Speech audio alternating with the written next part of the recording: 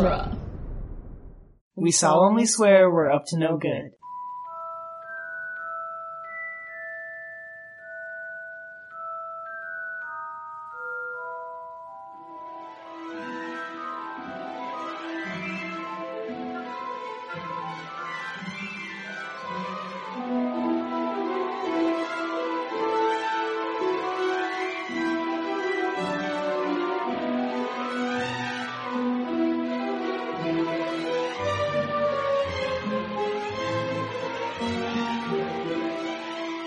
Welcome back, everyone, to Harry Potter Minute, the fan podcast where we overanalyze the Harry Potter movies one magical minute at a time.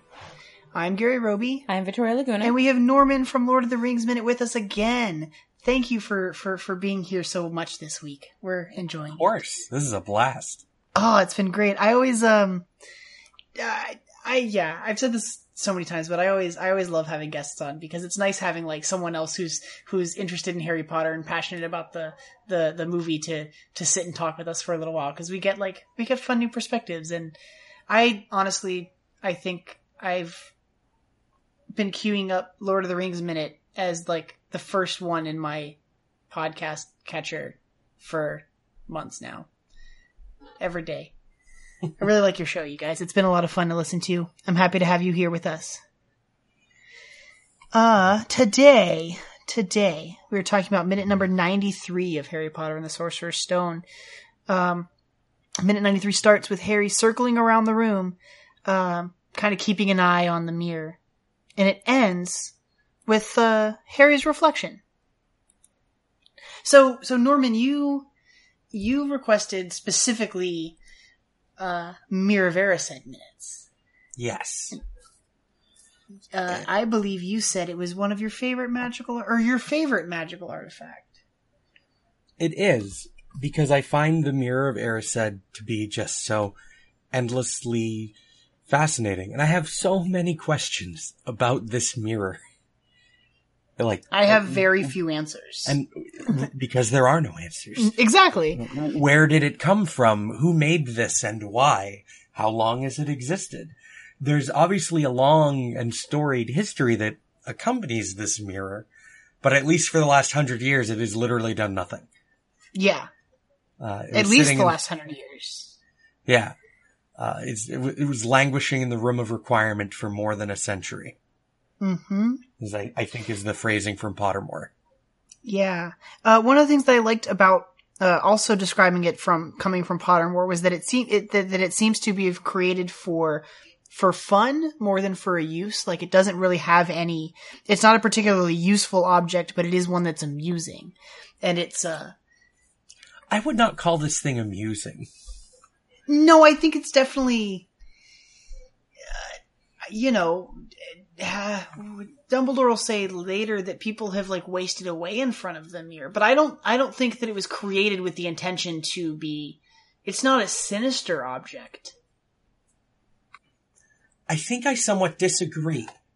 I think it is kind of intended to be a somewhat sinister object. Maybe not in the directly harmful kind of way, but in a forcing you to come to grips with parts of yourself kind of way. Because it's an object that shows you your deepest desire. Even like a subconscious one. Not even necessarily like one that you are aware of. And we can talk more about that particular idea, I think tomorrow, when Ron comes down and looks in the mirror. Yes. But the idea of the mirror, to me, is a literal mirror of introspection. And I don't think that that's necessarily created with a pure purpose. Maybe the person who created it only for themselves. But if you were going to do that, then why wouldn't you simply cast a spell to do this? Instead of make a permanent object to which others can use for this. I feel like this was made.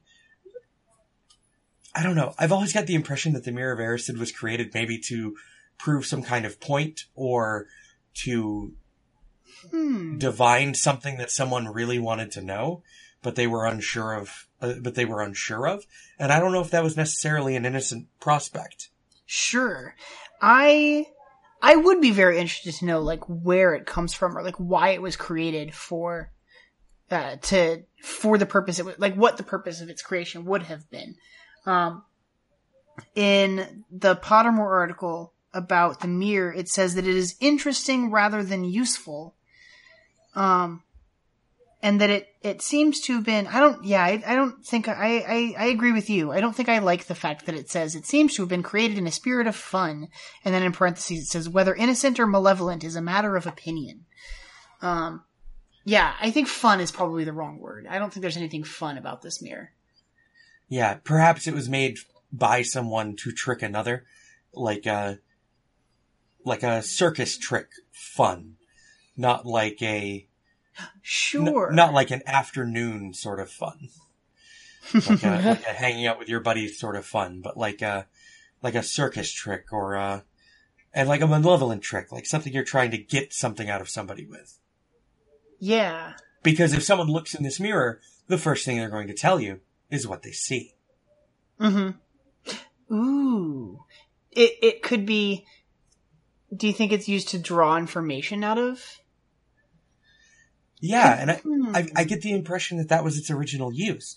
That someone created this, they have it, and then whenever someone approaches the mirror, the first thing they do is tell the owner what they see, and that immediately tells the owner many things about the person looking in the mirror. Yeah. That's interesting. And I find it to be such an interesting object, like, narratively, because this is it only has a real narrative point here in the first book, right? Yeah, we'll never see it again after the end of this movie. And I know that we're supposed to feel like Dumbledore cast a spell on the mirror, or maybe even he says that he cast a spell on the mirror for it to do what it does at the end. Mm-hmm. But I also don't know if that's necessarily true. I do have a note that it says, according to Pottermore again, it says that it only works as a hiding place for the stone after Dumbledore's modifications to the mirror. Right. Because it tests like the like purity of the intentions of the person that is attempting to retrieve the stone from the mirror. Yeah. I have a love-hate relationship with Pottermore when it comes to the canon nature of Harry Potter. Because I feel like a lot of it is filling in things that people questioned as plot holes. Okay. Whether or not that's accurate. I'm not judging Pottermore, like, as a whole. I think it's a cool community for, like, people to interact with the world of Harry Potter through. But I feel like I feel like a lot of things written on Pottermore by J.K. were to fill in things that people stabbed at as plot holes, and were mostly bandages on the story, rather than more thought out, like, explanations that actually fill in and make sense. Yeah, that's fascinating. I agree with that, because Victoria and I, I never released this recording. We had a very intense discussion about Quirrell, that hasn't gone up, but that we were reading on the Pottermore site as well about, kind of Quirrell's quest for Voldemort, and kind of casted him in a different light than I got from the book. And I don't know if I like it, and so I didn't ever put that out there. We'll have to talk about that. Yeah, I definitely do. I definitely am. I have like a love-hate relationship with the Pottermore stuff. Like, I like that the information is there for me to go looking for, but sometimes it's just like, oh, this doesn't feel like what you were getting across when the book was written. Right. Like, I feel like the blurb about the Mirror of Erised is more of like an extended description of the object than it is any kind of explanation. Sure. Yeah. I agree with that. And the idea that Dumbledore was somehow able to magically modify this ancient object doesn't sit well with me. Yes. As far as like the ability to modify the magic of an already existing magical object. Because if that's true, it's the only case of it happening in the story. Of someone modifying the magic that someone else crafted and made permanent. Mm-hmm. And that just feels out of place. Yeah, I am. I do really struggle with the idea of using the mirror as a way to hide the stone. I don't understand. It's never explained, but I don't understand how it works or like why it works the way it does. And the where's Pottermore... the stone? If the mirror is here now, where's the stone right now? Is it right? Does the mirror already? Is the stone already in the? Is it inside the mirror? Like, I don't get it. I don't get it. Right. Like, if the stone is already in the mirror, then isn't it already safe from Quirrell? Theoretically, I think in the book when we get to... No, even in the movie, when we get to the mirror, when we finally find the mirror at the end of all of the different, like, puzzles that they have to get through in order to under the trapdoor, Quirrell is standing in front of the mirror, like, attempting to... I always got the impression that he's been doing this night after night after night, coming down here and languishing in front of the mirror, like, I want the stone and I can see the stone, but I can't get it. Like, they're already successful in stopping Voldemort from getting the mirror from getting the stone because it's trapped here. I don't think that he's going to figure it out at any time because his intentions are impure. Right, and isn't it already... And isn't it just too dangerous to, like, lead Harry down this path where he can retrieve the stone because Voldemort will never be able to get a henchman to be able to do it. Because they're not going to be pure of heart either. Is them setting up Harry to get the stone, like... They don't need Harry to get the stone out of the mirror. Like, that's not the purpose of it. But it seems that, like, Harry's role in this whole situation with the stone and the mirror and them, like, trying to protect it from... is, like, to draw Voldemort out, maybe. Yeah. Like, there's rumors that he might be back and that someone's working for him and he's bait. Yes. He's an evil wizard divining rod. It's fine. Yeah. He'll get down there, his scar will hurt, we'll know it's Voldemort, and we'll save the day. But his scar's been hurting the entire time he's at Hogwarts. Yeah. We've gotten, actually, I think we've only gotten one very distinct moment in this movie. The first time that he and Snape come eye to eye. Because with Quirrell right next to him. Well, Quirrell turned around looking backwards. Yes, Quirrell has his back to Harry during that moment. And he's so Voldemort is staring Harry down. It's just really unfortunate. Why doesn't Harry rub his Snape? Why doesn't Harry rub his scar when he first meets Quirrell in Diagon Alley? I don't know. I wonder. I think that that Voldemort's probably been getting stronger as the events here have been going on. I'm not sure why he doesn't I think it's also interesting that he reaches out to, like, shake Quirrell's hand and Quirrell decides not to, and it's very lucky that Quirrell decides not to. Like, Quirrell doesn't know that he would disintegrate if he he doesn't understand what's happening. Yeah, exactly. When it happens. Or maybe he does and he just forgets in the heat of the moment at the climax. I don't know, because at the climax when it happens, he's destroyed. Like, what's happening? What's going on? Like, why is this? Right, he looks like he's so confused. Yeah. I don't know. I don't think that he expected that the two of them couldn't physically touch. Maybe he didn't expect to melt, but I think he figured if he touched Harry, Harry would know. Maybe there'd be some sort of... Yeah, there's like a connection between the two of them. Yeah, that if he touched Harry, Harry would know immediately that there's something very wrong with this person. Interesting. But not necessarily know that he would turn into a pile of nothing. Mm-hmm. It's amazing how much... how high of regard even the adults seem to have for Harry Potter because he survived Voldemort before. Yeah. So I have a real appreciation for these stories, but I also have a lot of criticisms of these stories. Sure. And one of them is that I feel like Harry is not a well-written protagonist. Because he seems to mostly kind of bumble about.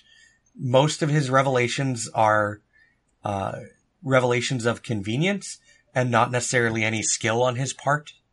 And usually assisted. And usually assisted. Especially when you take into account the idea of like Dumbledore as puppet master. Mm-hmm. He's a pawn. But even then, there are so many little things that happen that don't really seem to make sense, even if Dumbledore is like guiding Harry's hand. Like, why would he just go into this room? Unless Dumbledore told unless Dumbledore told Snape to have an argument with Quirrell outside the library so that Harry would duck in this room. But that doesn't make sense. No, exactly. It doesn't make sense. Like, what are the odds? Like, when Dumbledore... Why wouldn't he just invisibly go back to the common room? Yes. Yeah, I'm done what I'm doing, so go When back. Dumbledore gave Harry the cloak, there's no way that in all of Hogwarts he would have known that Harry would find this room with the mirror. Right.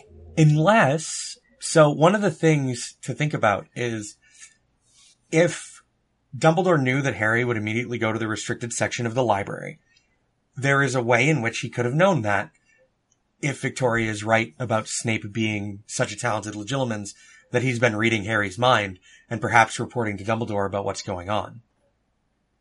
I think the teachers I think some of the professors are definitely in on it, and I think that they're very well aware of what Harry and his friends are up to. They've been spending all this time in the library, like looking for information about Nicholas Flamel. Like, I think, kids but are they not telling as slick as they think they are. But are they telling the librarian they're looking for information about Nicholas Flamel? I think that digging through books? I think Hagrid knows that they're looking for Nicholas Flamel because he let that name slip. And then he's like, "Oh, I shouldn't have said that." Yes, exactly. And so I think he's like, "Oh, hey, Dumbledore, just so you know, I let this information out." It's like, but of course, Dumbledore knows that Hagrid is going to let that information out.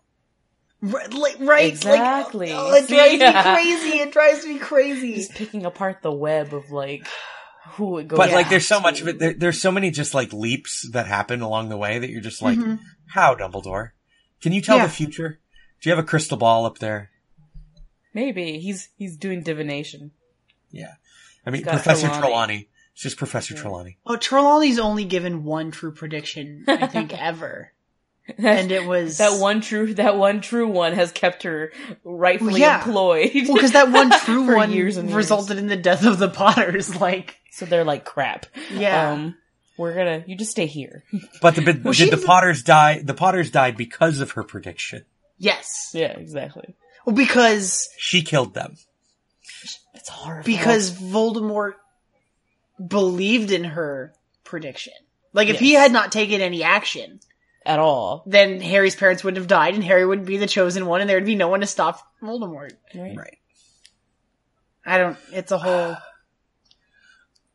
It's like, I think there isn't... I struggle with this, like, fate versus free will thing in this series. So what if he knew all the kids, like, what if he went and found some list? Like, these are all the kids that were born within this amount of time, and these are people who have, like, what if he just, like, went and killed the Potters and then, like, go and kill the Longbottoms? I think he sent Bellatrix to go torture the Longbottoms. Right. So instead of being killed, they get to be tortured. Yeah. Which I think is kind of worse, so. It is worse because they just end up in St. Mungo's. They're like... Not vegetative, but they're not all They're like there. Alzheimer's patients. They don't know anything. Mm-hmm. It's like, It's very sad. It's very sad. That's a sad scene in the book. Yeah, I don't know. Yeah, I definitely have a problem with, like, the kind of destiny of it all. It is sort of just a web. You said pawn earlier, and it just...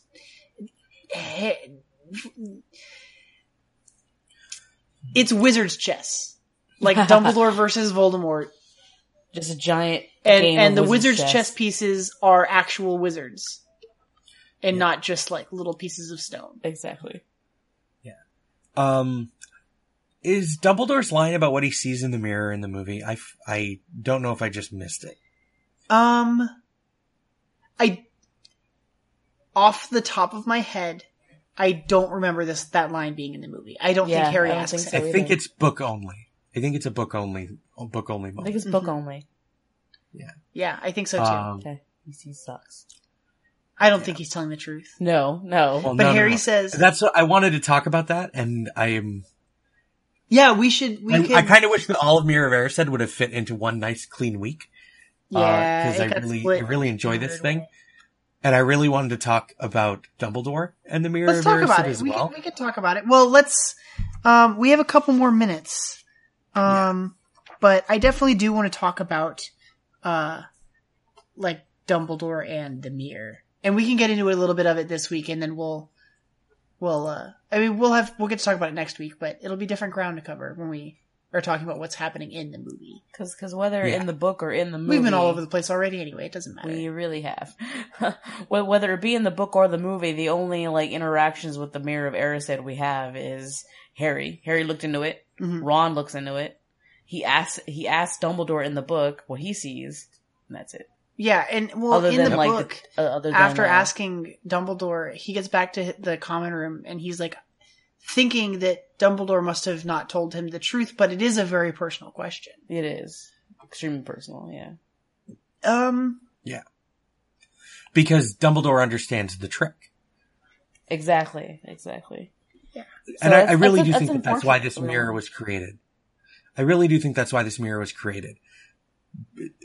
I just get the feel that it's an interrogation device. It's a way of gaining information you couldn't otherwise gain. Is Dumbledore using this to test? He's using this to test Harry, right? Definitely. He is. It's like he's using it to see how pure of heart Harry is.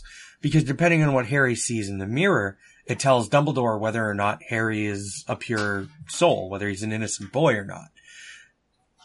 Whether he'll be the one to retrieve the stone. Yeah. Huh. But why does he even want the stone pulled out of the mirror? That's my biggest problem with this situation.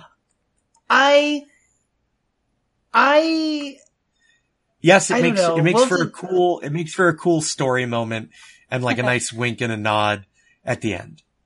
And I suppose that's explanation. It is because I don't know. Yeah, Harry retrieving the stone from the mirror is probably the worst thing that could happen in that situation. Because it puts it that much closer into Quirrell's hands. I don't know. Struggle with that. Yeah. We still have 30 seconds left of this minute, you guys. We should talk about what Harry sees. Oh yes, we should, or shouldn't we? Well, actually, first, I wrote down the inscription above the mirror. Ah. Yes. I kind of want to read it the way it's written, even though it makes no sense. Okay. The way it's written. Yeah. It says... I had that same thought. Erised, Stra, Eru, Oit, Ube, Kafru, Oit, on Wasi. All right. It's weird because, like, until I think a couple years ago, I didn't actually take the time to look at this and realize that it's just the inscription is backwards. But not only is it backwards, the spaces are in the wrong places. Yeah, like it separates the words. Well, in order to make it that much less likely to notice. I think if it had just been straight backwards, you would have seen it. Yeah, of course. It would click. So the Mirror of Erised is desire. It's the mirror of this shows your heart. It says, I show not your face, but your heart's desire. Yeah. But it does show Harry's face. Yeah. It shows Harry with his parents, but so not entirely representative, but no, still, I do like, I like this moment. I like it a little bit more in the book because not only do we see Harry's parents, we see like Harry's extended family as well. I have a question, though. Harry's never seen his parents.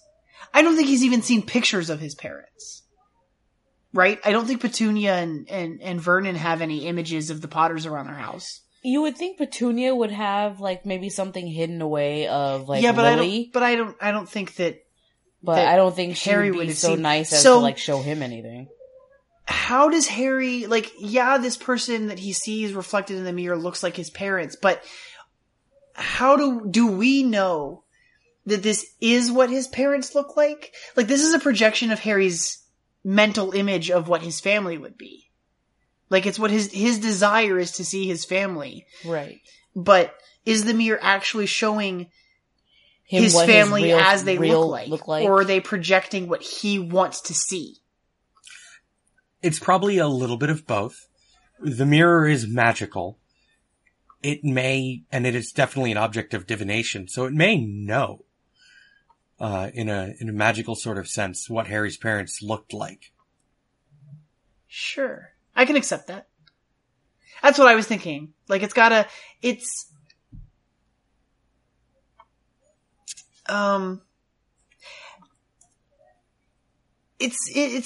almost, I'm really wrestling with this idea of the mirror right now. Like, in order for the mirror to reflect the heart's desire, it has to, I like that you said it's an object of divination. It does have to be able to sort of like, I don't want to say scry, but like kind of dig into Harry's psyche. The viewer, whoever's standing in front of it. It could have been made by a Legilimens. Yeah. But, so, did whoever created the mirror cast a spell? Like, is this like an object that has been enchanted and the enchantment is designed to do this? Or the mirror is a complicated object and I'm struggling with. It is a very complicated object, but that's part of what I love about it. Oh, it's so interesting. There aren't a lot of, in this movie we see, I think, more examples of like magical objects than we do in some of the other movies. Just between like the put outer at the beginning and the mirror here and, I know there's other examples we've come across, but things that are imbued with magic rather than a spell that's cast to produce one. Something magical. Is the mirror like, I don't want to be like, is the mirror sentient? But like, it's observing the thoughts and reflecting them back. Is that like a passive action? Right. It must be. I think it is a passive action. I think because it's a physical object, it probably is. It has to really be passive. struggle. Yeah, I really struggle with the like magic like this because we learn so many different like spells and charms and enchantments and things over the course of the series, but then there's like objects like this that we butt up against that are like, oh, like there is no other example of something like this in all the books, in all the movies, that can like see inside a person and reflect it out or like project it out, I guess. Yeah. Having a hard time with this, you guys. It's weird. It is such a complex object, and knowing nothing about it, it's very hard to tell how it works. Yeah. And all we have to go on is the way that other spells work, and I think the idea of Legilimens and that mind reading is a thing in Harry Potter really helps to just kind of right away the mirror. Yeah. But in a way, I think that the mirror was our introduction to that concept so that we could accept it later. Sure. Yeah, I could agree. I agree with that. It's fascinating to me. Because we are presented with a magical object that doesn't necessarily read minds, but reflects something that you want to see. So it's you projecting something onto the object. And later we're introduced to people that can read minds forcefully. So they're related concepts. I I like the way you put it when you said that it's you're projecting what you want to see onto the mirror. It's, the relationship becomes different. It's the wizard interacting with the mirror and not the mirror. I mean, it's a sort of symbiotic relationship, I suppose. It's interesting. Well, when you look in a mirror, you expect to see yourself. And in a way, perhaps, it's about vanity, because when you look into a mirror, there's probably some part of you that expects to see or projects onto your reflection the best version of yourself you can see. And I think that might be what the mirror feeds on, because it's desire. Erised's desire backwards. Yes. It's about your heart's desire. So I think the idea that it might feed on some small seed of narcissism is part of the reason that only the pure of heart can retrieve an object from the mirror later. You have such a small bit of that. Harry sees his parents. He doesn't see himself in a good position. He sees his parents alive. Yes. Yes. I like this moment where he's looking at he's seeing his parents. And he's in disbelief. There's a look that passes across Harry's face where he's just like, I know this isn't real. Yeah. I know so much so that he looks over his shoulder and we get this wide shot of the room. We see the whole room is empty. So he's like, okay, like I am truly alone here. And yet I'm seeing these two figures reflected back at me. Yeah. And I think that the Mirror of Erised is cool in the way it's presented to us, because we're also introduced to the idea of magical portraits fairly early in the movie. Mm-hmm. So I think that there's actually a very clever step up in the scale of magic that we see across the film. You know, I never really considered the relationship, like that we have seen magical portraits and these things that move, these may or may not be not living per se, but he's now interacting with yet another image that is moving and reflecting something back at him that's not actually there. Yeah. I like that Harry takes a moment to look over his shoulder. I really like the wide shot of this room. It's very big and empty. Dumbledore's hiding behind one of those pillars back there.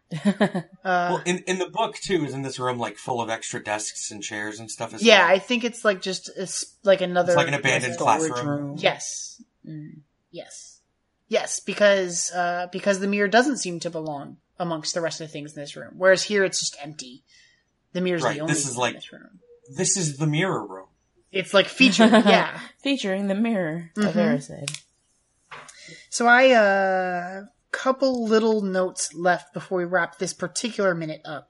And that is just that I have written down the names of the actor and actress that play Harry's parents.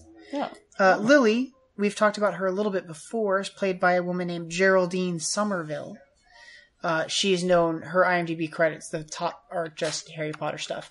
But she's done a lot of British television, so it's all these shows that she's been an extra on that I've never heard of or seen before, scrolling. And James is played by Adrian Rollins, who was in, I wrote two things that he was in that I recognized. One I have not seen, the other I have. The first one, Woman in Black Part 2, which I think is interesting because Harry was in the first, because Dan Radcliffe was in Woman of Black. And then the actor that played his parent, or his dad, was in the second one. And then he was also in an episode of Doctor Who. Oh. Specifically, he was in The Planet of the Ood. Oh, okay. He was one of the, he's a character named Dr. Ryder, who was apparently on the side of the Ood. And he dies in the episode. Which is very sad. But here we go. Our, dozenth actor that's been in Doctor Who in this movie so far. I'm down. I'm into it. I have a little more notes tomorrow regarding Harry and his parents. So I think we can get to that later. How do you feel about this minute, you guys? I'm pretty satisfied. Yeah. Satisfied. Yeah. Cool. Doing good. Awesome. You can find us at duelinggenre.com and harrypotterminute.com.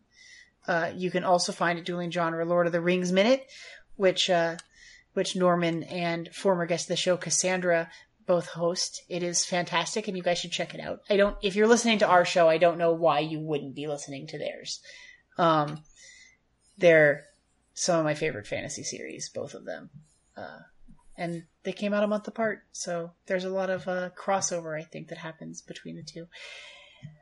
You can find us on Facebook and Twitter and all of the social media things. I've plugged them all this week, I think, so far. And you can join us on Patreon for our weekend edition, The Quibbler, at patreon.com/HPMinute. Okay, I think that's it. All right. Join us tomorrow for Minute 94. You guys, 94 tomorrow. Yeah. Cool.